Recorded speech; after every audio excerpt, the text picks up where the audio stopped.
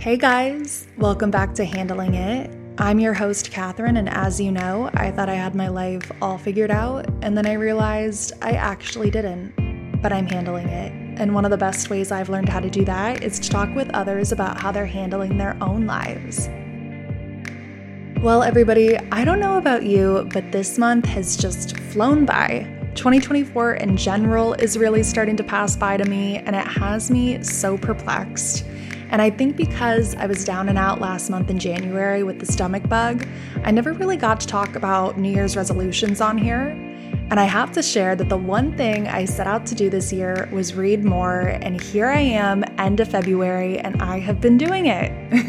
I've got my Goodreads account up, my goals are set on there, and there's nothing I love more now on the weekends than going to local bookshops in my area to pick up new books, read them, and then check them off my list.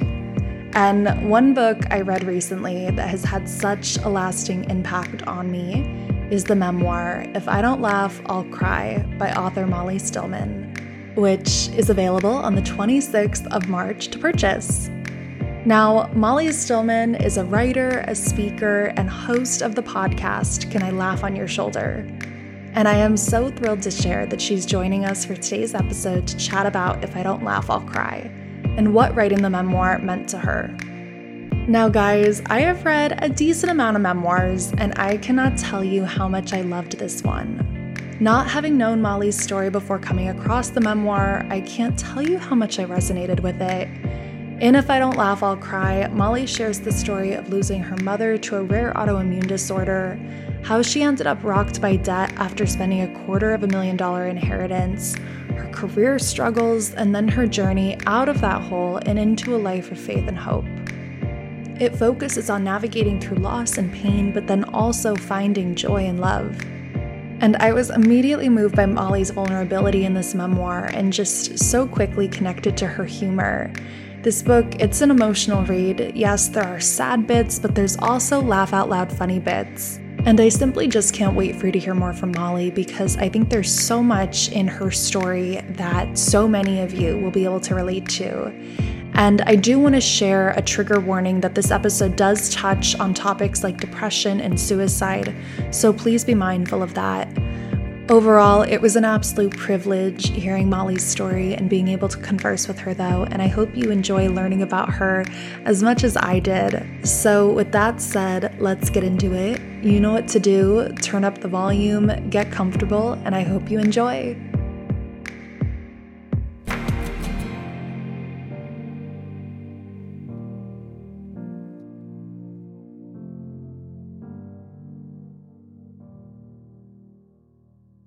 So Molly, I am just so thrilled to have you on. Like I said, I genuinely just am so happy to bring you onto the podcast to just chat more about your story and to hear more about just the journey you've been on. You know, I read your memoir.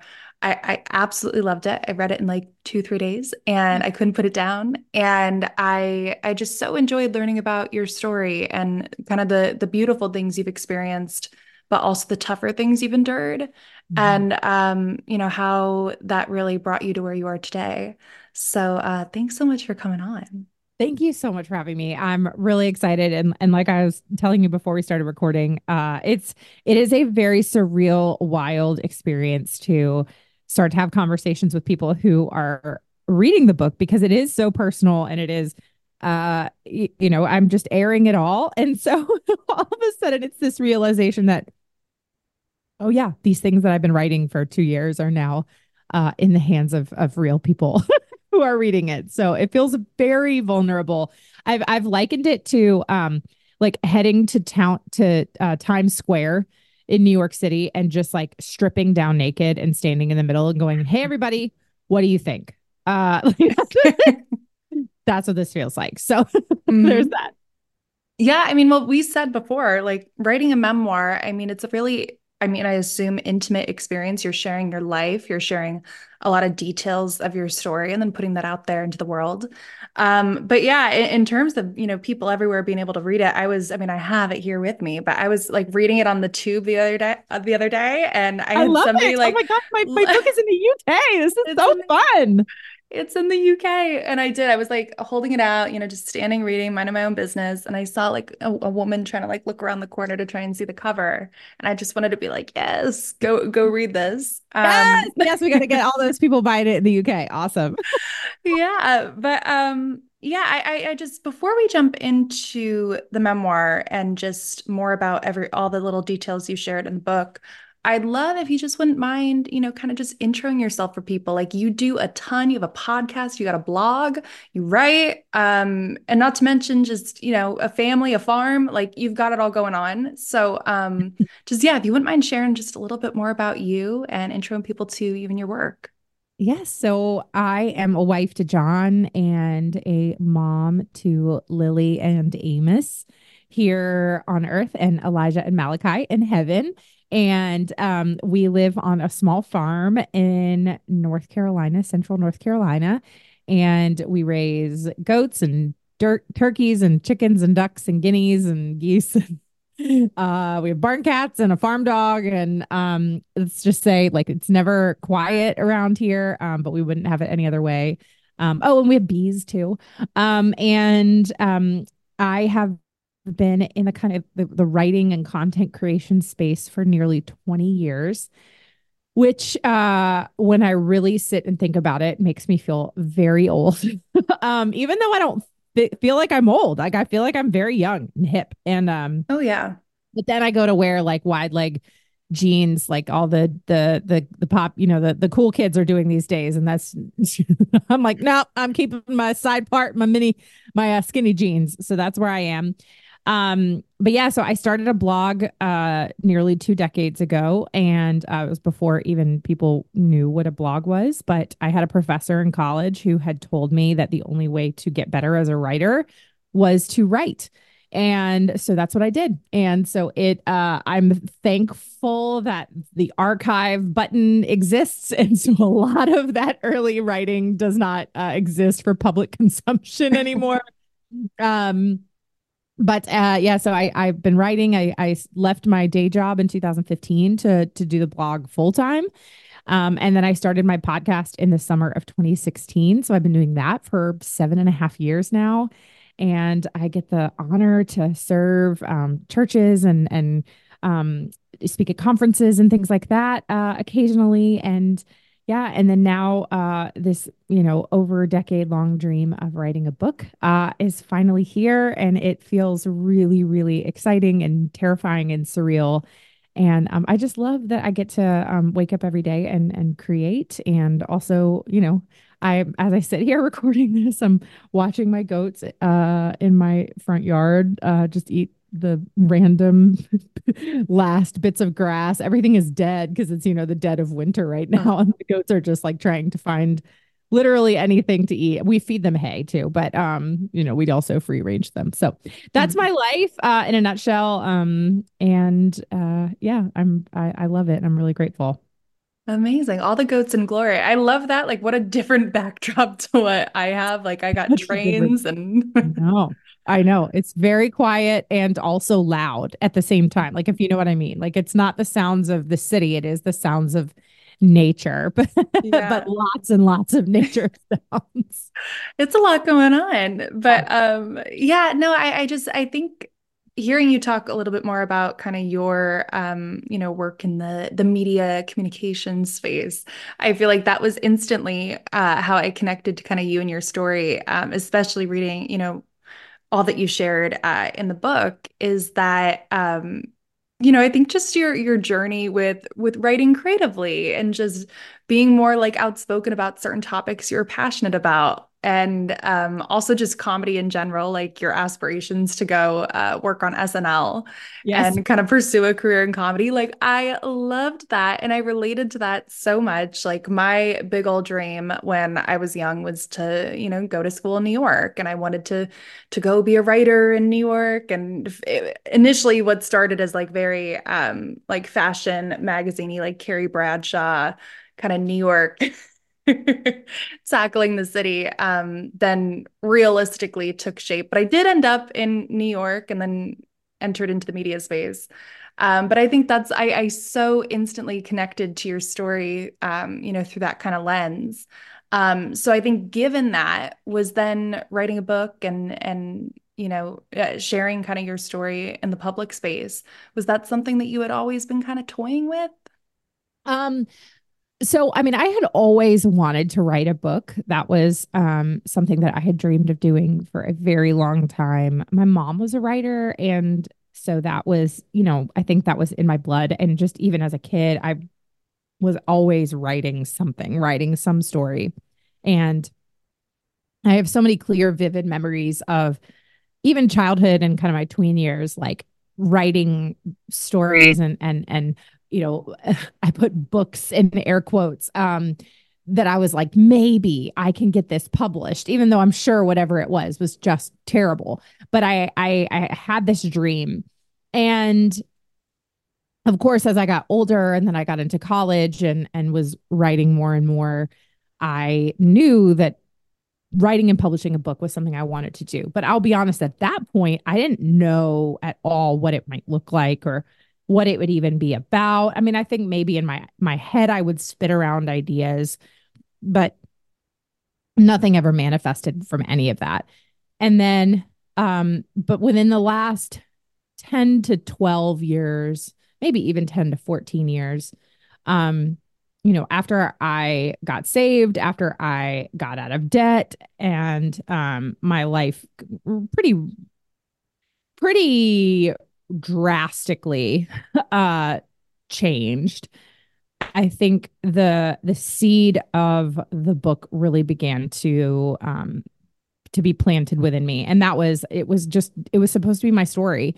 Um, but at the same time, like I was like, I don't want people to be bored by this. Like, I don't want people to be, and I was like, I didn't want it to just be I didn't want it to be a book that was just like about me. Cause at the end of the day, like it is my story, but it's also not my story. Like it's God's story, and it is all of our collective stories. Like if we have the opportunity to live long enough, um, you know, the reality is like we're all going to face pain and suffering and sorrow and joy and grief and celebration. And we're all going to experience the highs and the lows of life. And that's the beauty of life. And so that's really like what I ultimately realized that the book was about. It was helping others to see purpose in their pain and to see their story that can be redeemed no matter how painful and broken it might be, but just kind of through the lens of me sharing my own story and sharing my own gunk and messy stuff. Because I mean, as you know, like I get pretty raw in Mhm. this book, and I don't hold a whole lot back. And I did that really intentionally because I figured, sometimes in life we just need somebody else to go first and to say, hey, like here's my stuff. And it gives us a safe space to say, yeah, me too. And so that was kind of that's the long answer to kind of this seed of an idea from childhood all the way into realizing as an adult, like, oh, there's actually something here. And but from start to finish, like I started the book proposal for this book in the summer of 2017. Um, Wow. and then it obviously shifted and changed and evolved. And then I didn't actually submit it to publishers until the spring of 2022. So by the time it comes out, it'll be, you know, 5, 6, 7, 8 years really of working on this book in particular. So it's a very long, long, long process. Definitely. And I mean, congratulations on that. But Thank you. of course, and I think hearing you talk about sort of, the book, it's your story, but it's collectively other people's stories. I so related to that. And I think that's why I really love memoirs in general. Yeah. Um, Maybe call it like nosiness or inquisitiveness, but I think there's I say that too. Yes. I love learning. I mean, don't get me wrong, I love fictional, historical fiction books as well, but I love something about memoirs. I think it's interesting to read books about either people whose stories you already know going into it, or obviously like people's stories you're not fully aware of. Where in this case, to learn so much about you and your life was inspirational in a sense to your point that you made. You go through so much that collectively, universally, Yeah. so many others are going through too, whether that be grief, whether that be hitting just rock bottom, and, to put it bluntly, Mhm. and getting yourself, propelling yourself forward in life. And I think all of that, it's a huge reason why I love reading memoirs, because I think you can, find this sense of like you're not alone, that there's somebody else going through something really similar. And I think there's something really beautiful about that within the genre. Um, that I think it makes it so different from like any other, reading out there. It's just a really personal experience to read someone's story and then to connect with it, and, whatever that way may be. Yeah. Memoir is my favorite genre too. I also love historical fiction. So I mean, those are two of, I mean, I read everything. I love to read. Obviously, I'm surrounded by books. So reading, I love romance, all those kinds of things. The only thing I think I probably don't read is horror. I don't love like real scary stuff. I like to be able to sleep. But memoir in particular is my favorite genre and has been for a really long time. And I was trying to think back to when I really fell in love with the genre. And, I mean, of course, like, when you're in school, like you will read autobiographies and things like that about people that you have to like write a paper on. But I read a book, and I think it was in college, and it was The Glass Castle by Jeanette Walls. Yes. And then, of course, the movie came out, within the last 10 years or so. But that was, I think, the first memoir that really was like the gateway for me to reading memoir. And it was just because I just felt this, when you read a novel or historical fiction book, like you fall in love with a particular character, you identify with a particular character, but at the end of the day, like this person's not real. Whereas like when you read a memoir, and if there's something about that person's story, whether you relate to it or not, like you're rooting for that person, or you're just like, what is going to happen? And then at the end of the day, you realize like, oh my gosh, this is a real story. Like this really happened, whether it's, wild and crazy, or just something really interesting. And yeah, like you said, it humanizes us, it connects us to one another and helps us feel less alone. Yeah. Well, and I mean, speaking of, so I want to talk about the book, and I think like now's the perfect time to dive in. So, to go through the full title, If I Don't Laugh, I'll Cry: How Death, Debt, and Comedy Led to a Life of Faith, Farming, and Forgetting What I Came into This Room For, which is, I relate. And it's got this cute little picture of you on it. And it's, like I said, I genuinely really, really enjoyed this book. And just hearing about your story, you talk about a lot of different things. And I think firstly, I'd love to talk about, because you just mentioned it not too long ago, your mother's story. Mm-hmm. And in the book, you dive into not just your relationship with your parents, but the journey that your mother went through with just, being a nurse in Vietnam. And then also, coming back to the States, her battle with PTSD, and then of course her battle with an autoimmune disorder Mm-hmm. due to exposure to Agent Orange, which I found so fascinating. I mean, I come from a military family. My dad was in the military, and he's since retired. But I think highlighting sort of her experience, especially as a woman, in the military, and her experience in Vietnam, I just found was very powerful. And learning about her memoir that, she wrote, and her journey as a writer, it was so kind of beautiful to see that comparison to you, and how you both found your voice, in writing memoirs and sharing your stories. If you wouldn't mind, just I'd love to know sort of how that experience with, like I said, seeing your mother kind of tell her story, be brave, and facing criticism, because I know back then it wasn't easy. How did that kind of shape and influence you as you prepared to tell yours? Yeah, it shaped and it influenced me in just about every way. She was for sure a force to be reckoned with. Um, and like you said, she came back. just in general, I mean, when she first returned home from serving in the Vietnam War, there were she couldn't get resources because she would show up to the VA and people at the VA would say, "Oh, but there weren't women in Vietnam." So the lack of even acknowledgement of the fact that women were there, Hmm. um, and I mean, it's a rough estimate. Nobody actually really knows the exact number, but they say about 11,000 women served in Vietnam, which is just such a small percentage compared to the number of American men who served. And so, when she came back, she really had to fight tooth and nail to get any kind of recognition, any kind of support. I mean, it took decades, decades. Hmm. The Vietnam Women's Memorial, which was erected in DC and was in 1993. So it was, 23 years after she returned home from Vietnam.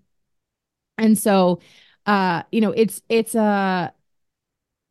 as I was growing up and I watched her just fight tooth and nail for the rights of women veterans, for women veterans to even get the access to some of the same resources as men and treatment options and medical facilities and all kinds of things. I mean, it's just it was astonishing. And then when she released her memoir, Home Before Morning, in 1983, it was the very first nonfiction account of the war from the perspective of a woman. And immediately it became, I mean, it was a best-selling book, but immediately it became incredibly divisive. And it was either people would say, oh yes, like this is the honest truth. This is what happened. This is what we faced. This is what we experienced. This is the brutality of it. This is the raw nature of it. Linda tells the story honestly and truthfully and yada, yada, yada. And so you have these people in this camp over here. And then you had people in another camp who basically denied everything that she wrote in the book and said, oh, she's just trying to make money. She's just trying to sensationalize this. This wasn't like what Vietnam was like at all. And, she's painting nurses in a bad light and all these kinds of things, which was just obviously hogwash. Hmm. And it was because, again, at the time, it just wasn't talked about. And so, I mean, they dragged her name through the mud. She was having to go on Larry King Live and, 60 Minutes and the New York Times and San Francisco Chronicle and the Washington Post, like all these major to defend herself and debate these Hmm. people. And I mean, it cost, my parents, it nearly bankrupted them in Right. And trying legal to. fees and all that. Yeah. Oh yeah, absolutely. And so I mean there's obviously so much more to it. And I mean I was a baby at the time, but even as I was getting older and it was still really ongoing. I was born in 85. Her book came out in 83 and kind of all of this was going down kind of from 85 to about 92, 93, 94. So really, I mean, as I'm growing up, so I mean, I'm surrounded by this. I mean, my mom took me with her to congressional hearings, and so I would see her testify in front of Congress and all these kinds of things. And at the time, like I wasn't conscious of really the what's the word, historicity, like Uh-huh. of the historical nature of what she was doing Hmm. and how groundbreaking it was. And it really wasn't until other people started pointing it out to me. And I remember even when she died, I really started to take it in. I mean, I would get letters from Colin Powell, John Kerry, some of these kind of pillars in American history who would send us letters and just say like your mother was a trailblazer and like she like you really have no idea the impact that she had on just veterans in general but women veterans like there's a lot of people who will say that women veterans today in general whatever branch of the military that they are serving in have access to the resources they have access to because of women like my mom, Hmm. and Diane Carlson Evans and Joan Fury and some of these other kind of women who really just stood up and said we were there, and we're gonna stand up for it. And so, um, and at the end of the day, like in the face of that adversity and in the face of this vitriol that was just spewed at her, she stood firm. Mhm. She never wavered, and it was difficult on her. Obviously it was difficult on our family, and I remember seeing her cry and just want to throw in the towel, but she never did. And she was like, no, this is the truth, this is my story, and whether people want to face it or not is not my choice. It's not up to me. And so yeah, so at the end of the day, like, I'm not trailblazing anything. I am not, but I do say that, my goal and my hope and my prayer and things that I've just taken, I've done other things in life that, I didn't even talk about in the book that, that I've tried to just stand up for what is right and what I believe. And, in the face of adversity or pushback or whatever it is. And that 100% has, been influenced by her. And then as far as, at the end of the day, like there are pretty messy, ugly parts of this story and of my book. And, I've been pretty afraid of certain parts of it. I've changed names to hopefully like protect other people and protect myself. But at the end of the day, it is my story, and my goal and my job is just to be faithful, and to tell it as honestly as I can, even the ugly and messy parts. And yeah, so I hope that answers your question.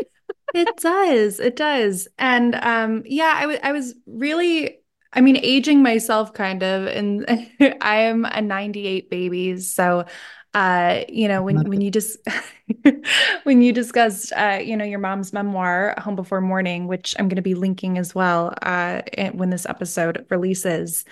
Um I not being aware of her memoir and her story, I really enjoyed, learning about that Yeah. in the book, but also through your like experiencing all that, as you said, through your lens.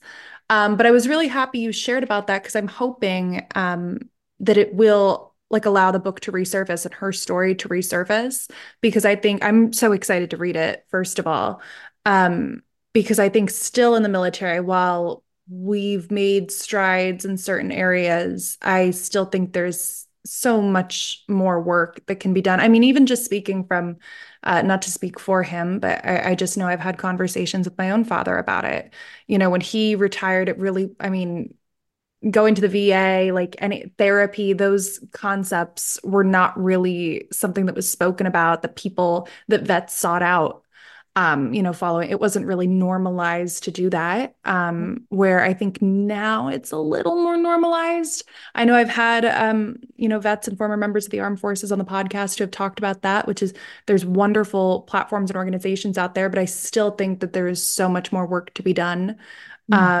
And helping people post combat and veterans, helping them as they kind of return back to civilian life. Yeah. Um, but I guess on the one part of it, I so appreciate, you sharing her story and your kind of perspective with that. But I also think in terms of like when I asked you if, that had kind of helped shape you when writing the book. I think, like you said, like, you made a comment of like, you're not trailblazing, but I think reading about your story and just seeing, I think you share this with your mother, this tenacity, this tenaciousness for, putting making your voice heard. I mean, whether it just be like career wise with you doing your one woman play. And I saw your one woman show and just I so enjoyed like seeing those sides of you because you just seem like such a force. And I try and be that way in life. But it's a hard thing to do. Mhm. To really just, put yourself out there, to be loud and outspoken. And I think it's just a wonderful characteristic and something that I feel like you definitely got from her. Thank you. 100%. Thank you for saying that. That really means a lot.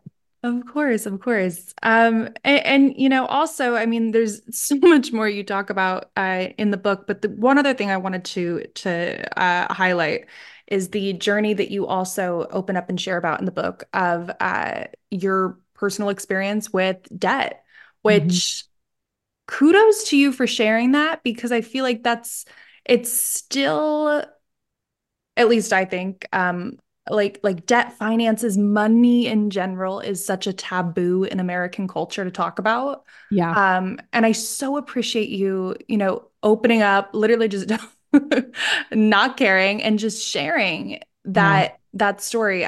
So for those who don't know, if you wouldn't mind just giving like a Spark Notes recap of how you came to inherit a good chunk of change. Yes. And then your experience and kind of getting in this hole of debt. Yeah. So, yeah, the short version is my estranged grandmother, my mom's mom, had died in 2004. And like for perspective, I hadn't known that she had died. So like that's the kind of like estranged relationship. And it's no fault of my grandmother, but kind of my mom's family in general. And um the on my 21st birthday, it was like the second day of classes, my senior year of college. I was in my office and I had a voicemail that said I needed to pick up and sign for a certified letter. And so I go and I pick up this certified letter, and in it was a check for $250,000, and that is after taxes. And so basically $250,000 cash dropped into my lap on my 21st birthday. And it is about as wild and crazy as you can imagine. And yes, it was a paper check. It's just one of those experiences that you're just like, I don't understand how this happened, but it did. And the long story of how I got it, the short version is, it was a trust that was set up by my grandparents on my mom's side. And it was some properties that were to be sold off when the last living grandparent had died. And then the proceeds would then be divvied up 5 ways, one for each of my grandparents' children. But if one of the children had passed, then it would go to the next eligible person, i.e., me. But that person had to be 21. So this had happened obviously in 2004, but then I got it on my 21st birthday. But because we had no relationship with my mom's family, this was not on my radar in any way, shape, or form. Like, of course, I kind of heard rumblings that like maybe this would happen. But I mean, one, I didn't know what it was. Two, I had no idea like how much money it would be. And three, I had 100% assumed that we had been written out of any kind of will because, we had no relationship with these people. And turns out that obviously wasn't the case. And so here I am getting $250,000 on my 21st birthday. And so what do emotionally stable, grieving, mature 21-year-olds do with a windfall of cash? Totally responsible things with them. I do give myself some credit in that I gave some of it to my dad, I gave some of it to my sister, and I did Mhm. start a scholarship, Yep. which does still exist today. Yeah, But you had all the right intentions, I had you good know? intentions at the but that the road to hell is paved with good intentions. So I started off great, and then but after that, I mean, I was kind of like thinking about a 401k and retirement and savings, like nothing like that. And so what did I do? I went and I spent it. I bought a $40,000 Jeep, and then I went on a first class trip to Rome for spring break with my boyfriend, and I flew us up to Philadelphia to take him to the Eagles Giants game. And you know what I mean? Like I just did stupid stuff. And at the time, in a lot of ways, like I was kind of doing it in this name of, oh, this is fun. But like when the benefit and the gift of hindsight is like, as I look back, the reality is this was my coping mechanism because I didn't go to therapy. I wasn't getting counseling. I wasn't getting any kind of help. I mean, after my mom died, I didn't talk about it. I didn't deal with it. And I wasn't somebody who like drugs and alcohol were never an issue for me. I'd never done drugs, still haven't never done a drug before. My parents were recovering alcoholics, so I kind of wanted to stay away from that. And so it just where some people when they're grieving, they kind of go down that road. for me, it was the band-aid, the fix it was reckless spending. Um and it because it didn't feel on the surface like it was all that bad. Hmm. Like on the surface, it was like, this is fine. Like Hmm. I'm not hurting anyone. And it never, and because it was so much money, it never occurred to me to like, I don't know, budget, like look at my bank statement. It just wasn't. And then because I'm in college and I'm 21, I go to the campus student union and you have Capital One right there and they'll give you a free t-shirt if you get if you sign up for a credit card that all of a sudden has a $20,000 limit. So of course, like over time, very quickly became a death by a thousand cuts and it got out of control. And less than 2 years later, I found myself over $36,000 in consumer credit card debt. So not only had I Hmm. spent every last dime that I had gotten, but I then was in the hole another $36,000. And at the time, I was working as a high school English teacher, making $30,000 a year. And so I was in more debt than I made in my annual salary. I couldn't make the minimum payments on my cards, and I had a panic attack. And had suicidal thoughts, and I had reached a point that I realized that like this quick fix, these band-aid moments for me, like I couldn't keep going. Hmm. I was going to end up in a very, very bad spot. And so that kind of really began that season of I hit that financial rock bottom. And it took a couple more years for me to really hit the emotional and spiritual rock bottom piece. But that really was the start of the downward to upward climb that I had to take. Hmm.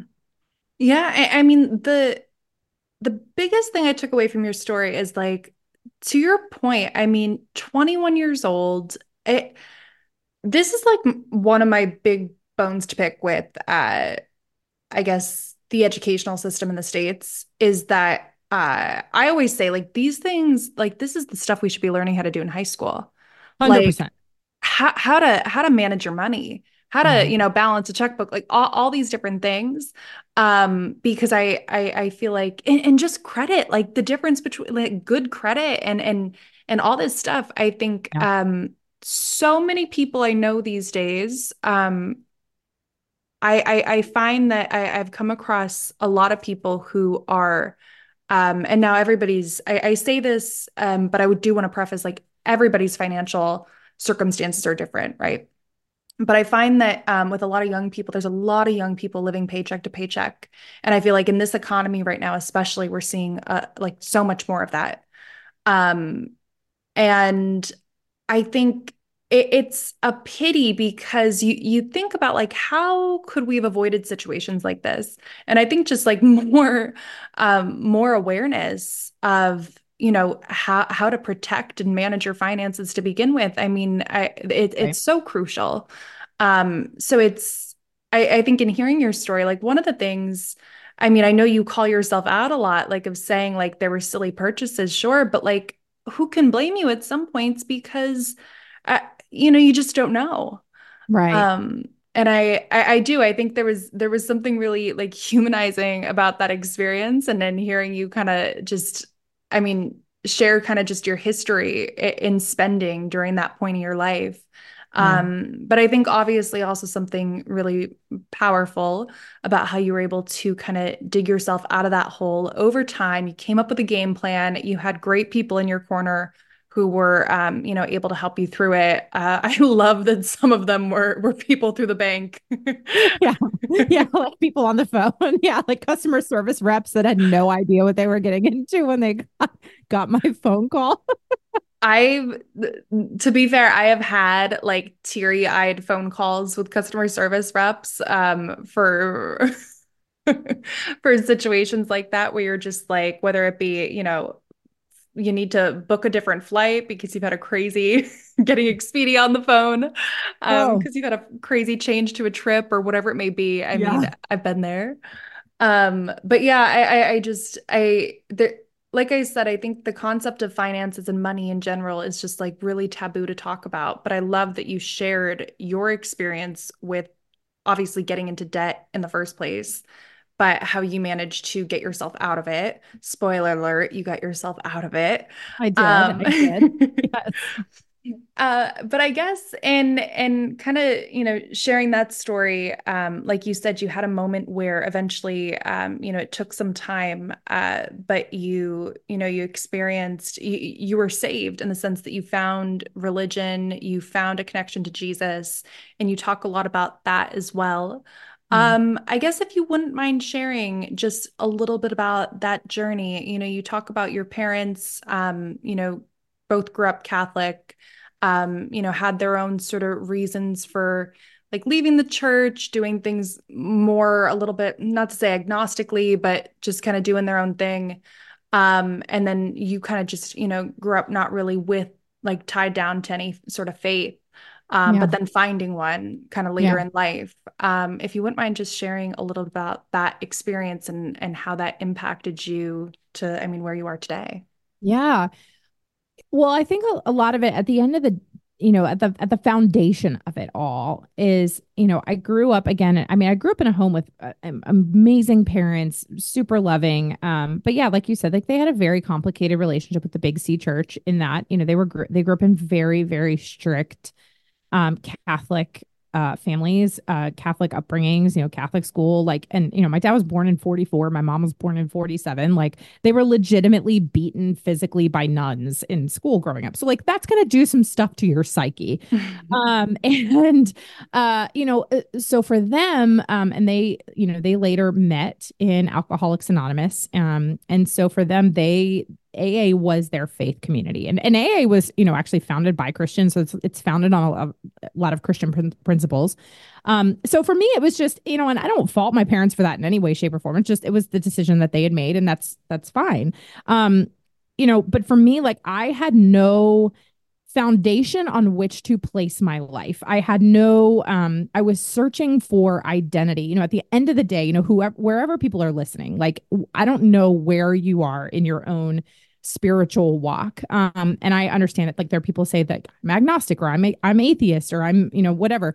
But we can't deny, all of us can't deny that we are spiritual beings. Like we are beings who are searching for identity in something, searching for purpose. I mean, one of the most commonly searched things I think on the internet is like, what is the purpose of life? Like, what is the meaning of life? Like it's this age old question that we are all asking ourselves. And we are all fascinated with the universe and we're all fascinated by creation and like where we came from. And the reality is because like, that's what I believe is that's how God created us, to be in search of our creator. And so but our hearts, if we don't have them fixed on God, like our hearts are gonna search for identity and purpose and meaning in something. And that's gonna be, the things of this world are things like money and fame and sex and power and politics and like culture, and just those are the things that can lure us in a TikTok and number of followers on social media, like whatever it is. It's like where we find our identity and purpose and meaning. And the fact of the matter is, like, this is not opinion, this is fact. The fact of the matter is all of those things will disappoint us. All of those things are fleeting. At the end of life, when we get on our deathbed, there is not a single person on their deathbed. I mean, if there is, if you are listening and you know somebody who on their deathbed, they said this, please send me an email. I would love to know. But I can pretty much guarantee you there's not a single person in this life that when they face death, they say to themselves, oh, I'm so glad that I put all of my time and effort in how many followers I had on Instagram. Like, I'm so glad that I spent all of my time chasing fame and success. Like, it's just not, it is always going to disappoint us. It is always going to let us down. And so, as I had gotten myself into this season of life where I was constantly chasing after fame and success and identity and popularity and money, because I was coping with this other thing that I had been dealing with, this grief, this pain, this suffering. Because prior to my mom dying at 17, my senior year of high school, kind of a formative part of my life. Mm-hmm. Prior to that, she had been dealing with this terminal illness for 8 years. And so the most formative years of my life, I have a chronically ill parent. We're dealing with, of course, the estrangement of my mother's family, which was really painful. We lost friends. We had lost everything. And so that was during those formative years, and then her dying, and then just kind of shutting down. Of course, I'm going to search for purpose and meaning and identity in something that's going to make me feel better, because I don't want to deal with what is actually going on inside of me. And so that moment of when I hit that financial rock bottom and I realized, like, oh crap, like I have gotten myself into a pretty massive pit. And it's going to be really painful to get out of this. It's going to hurt really bad. And I say this in the book, but I had to reiterate it to myself all the time. It's like, I didn't get into debt overnight. I didn't get into this mess overnight. So I'm not going to get out of it overnight. But even along the way, like for the first 2 years of my debt journey, I was working 4 jobs, 2 jobs, 7 days a week, two jobs a day, 7 days a week. I was running myself ragged. I was in a toxic and emotionally abusive relationship. I was just seeking approval and again, kind of that search for identity in something that was going to inevitably disappoint me. And so that was an additional, it was like I had to go on this journey of hitting that financial rock bottom, and then trying to get myself out of it, trying to pull myself up by non-existent bootstraps, so to speak, to get myself out of it. And when the reality is like, that wasn't going to work, because that was essentially what got me into trouble in the beginning, was like trying to do things in my own strength. And so by the spring of 2010, so I'd been on this journey of getting out of debt for 2 years. I was living in North Carolina. I had gotten out of this relationship, finally, but I'm still working 4 jobs, and I was just alone in every sense of the word. I lived alone. I didn't really have many friends. I had a couple of friends, but I was working so much, not like I could really like hang out. I had desperately wanted to move to New York. I didn't have the money to do that. Like, I just felt all of a sudden this moment of like, what am I doing? Like, why am I here? And I went to really dark places, and I had many nights where I was lying in bed, and the only solution I felt like was to take my own life. And when you get to that point and you realize, like, you feel, because again, the other thing too is like, nobody knew what I was going through. Like, I had kept this financial situation and all of this very, very, very quiet. And I got to that point where I just realized, I was like, I'm alone in every sense of the word. And what's the purpose of continuing to live? And when you get to that place, like, you start to have some real serious conversations with, and at the time, I think it was with God, but I didn't know that. But I kind of was sitting there in my apartment, just being like, what's the point? What's the point? And, kind of fast forward, obviously there's a lot more to the story, but, I had started kind of hanging out with, seeing a guy that I worked with, who, spoiler alert, is now my husband. And of course, it was always one of those, like, where I didn't want a relationship. Like, I had just gotten out of a relationship. It always happens when you don't want the relationship. Yeah. But we hadn't put a label on it, so we were all good. And I just noticed something different about him. And he just had this confidence that wasn't like an arrogance. It was just like an assuredness of who he was. And he wasn't shady. He wasn't like, it was just, there was something about him that was just really vastly different. And I come to realize that, he was a Christian, and he had never tried to like evangelize me. He had never, nothing like, and he hadn't even invited me to church with him.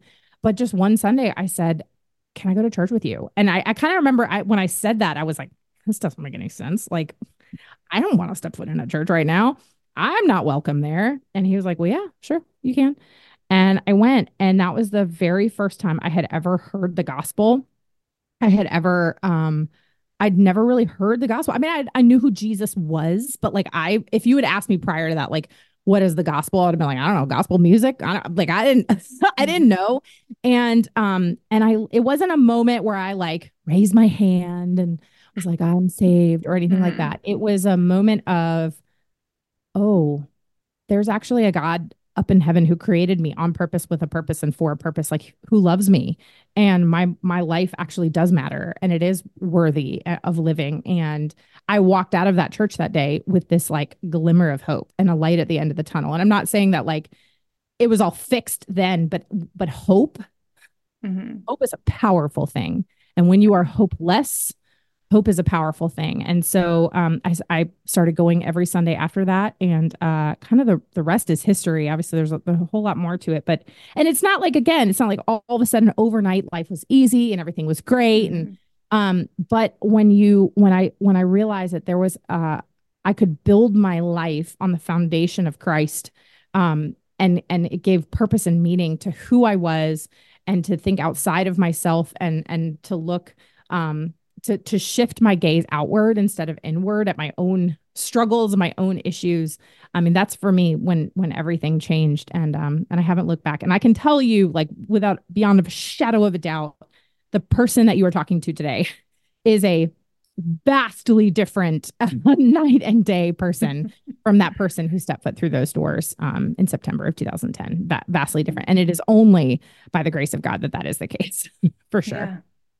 Well, I think that's one of the things I so enjoyed hearing about your story is, I mean, obviously, like you said, you kind of hit this pit, but then, you come to the other side of it and you find, so you talk about purpose. And I've had this conversation, I think, with a few different people on the podcast in the past, but this idea of like God's purpose for you.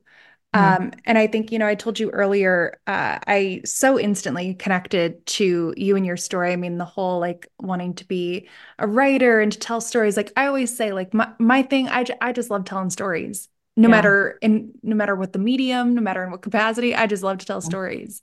And I think there's such a difference between like that's your like professional purpose, like your vocational purpose. And then there's your predestined, godly purpose. And I think it's kind of going on a path of navigating that. And there's things that you want to do, but then there's things you're supposed to do, and that's because of God and the purpose, that He sets out for you. And I just so enjoyed, seeing and well, literally reading you kind of going through that journey, Yeah. because I think it's a really big one, and it's I think for me like one of the most beautiful takeaways of the book is yeah, just seeing you come out on the other side of that and recognizing kind of that God's purpose for you. Um, and yeah, I just hope like if anything, yeah, people take because I don't think we always think about that. I think we have a lot of things that we want to do in life. I mean, you hear the joke of like you want to make God laugh, tell him your plans. Yeah. Yeah. Um, so, but I do, I think there's, we have this like predestined purpose that, we're supposed to fulfill. And it's like, how can we kind of hone in on that and discover that? And I think you can do that a lot through faith, but that's just me.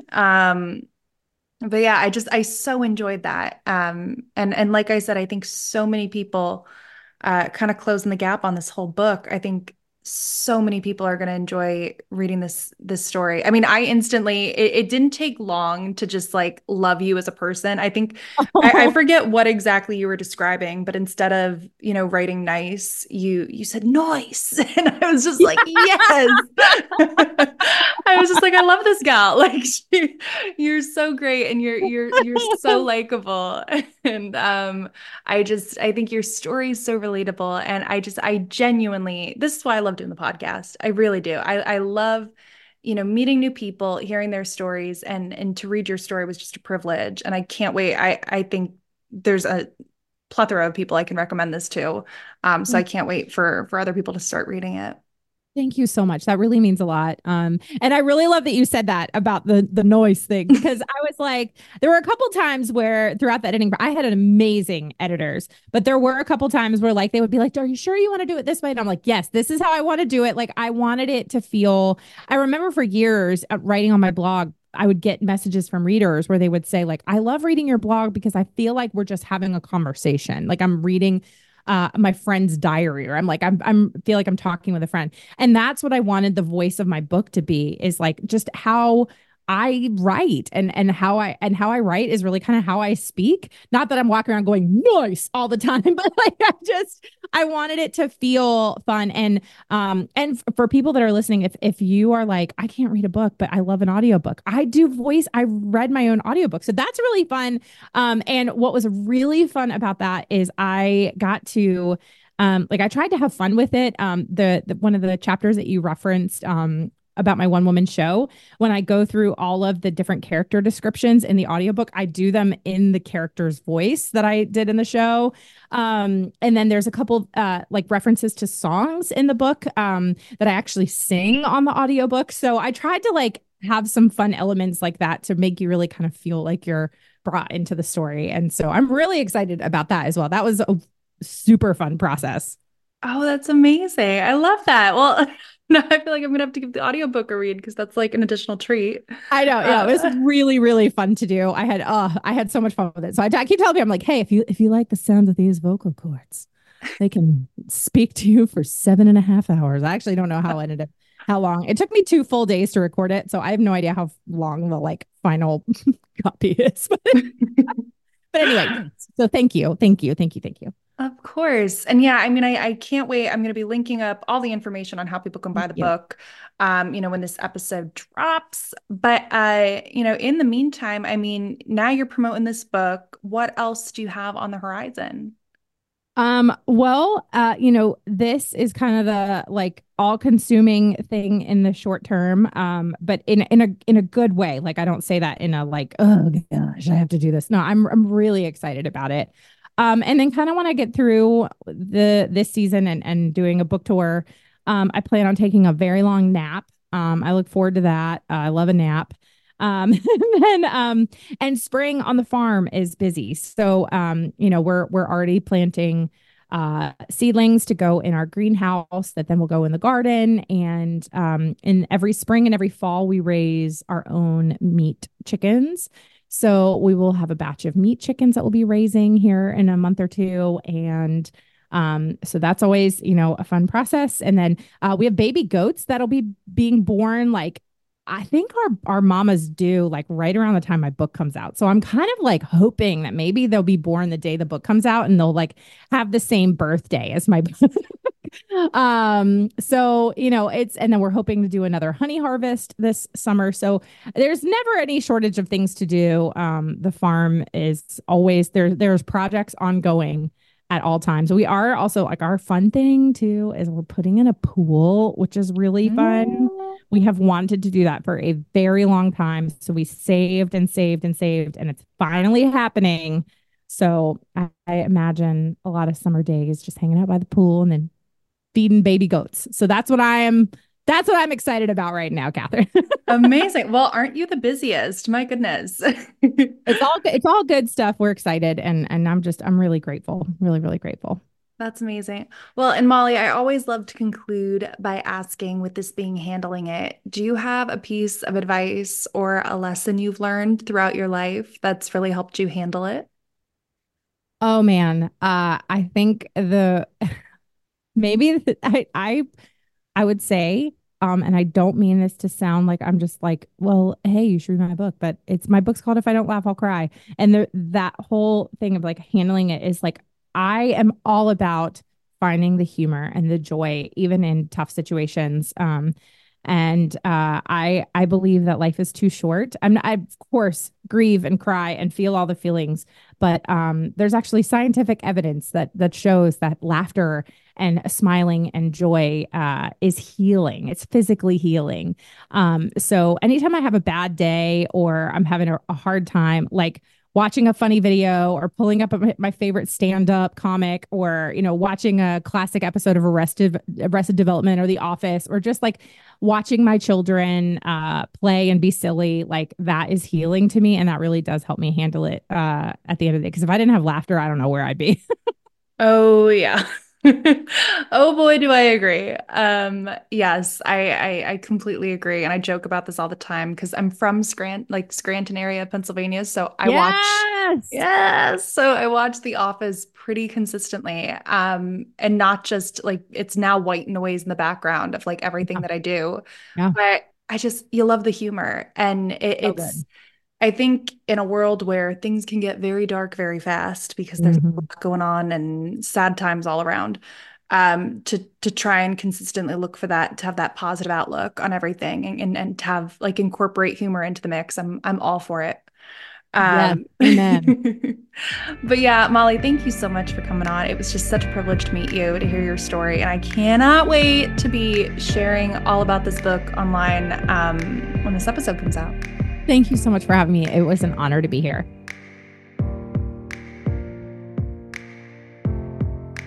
Okay, everybody, was I right or was I right in that Molly is an absolute gem?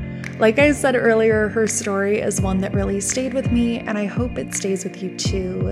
And if you'd like to pre-order her book, If I Don't Laugh, I'll Cry, a link in the episode description is listed below to do so, as well as a link to her mother's book that we referenced in the episode, Home Before Morning, which again is by Molly's mother, Linda. Thank you to the lovely and wonderful Molly Stillman so much for coming on, and thank you listeners so much for tuning in. As always, let me know what you thought of our episode. You can reach us on Instagram at Handling It Podcast, and feel free to send us a message and let us hear your thoughts and suggestions. I will see you next week, actually, with a brand new episode. But until then, keep staying safe with everything going on in the world right now, and keep handling it. I'll talk to you soon.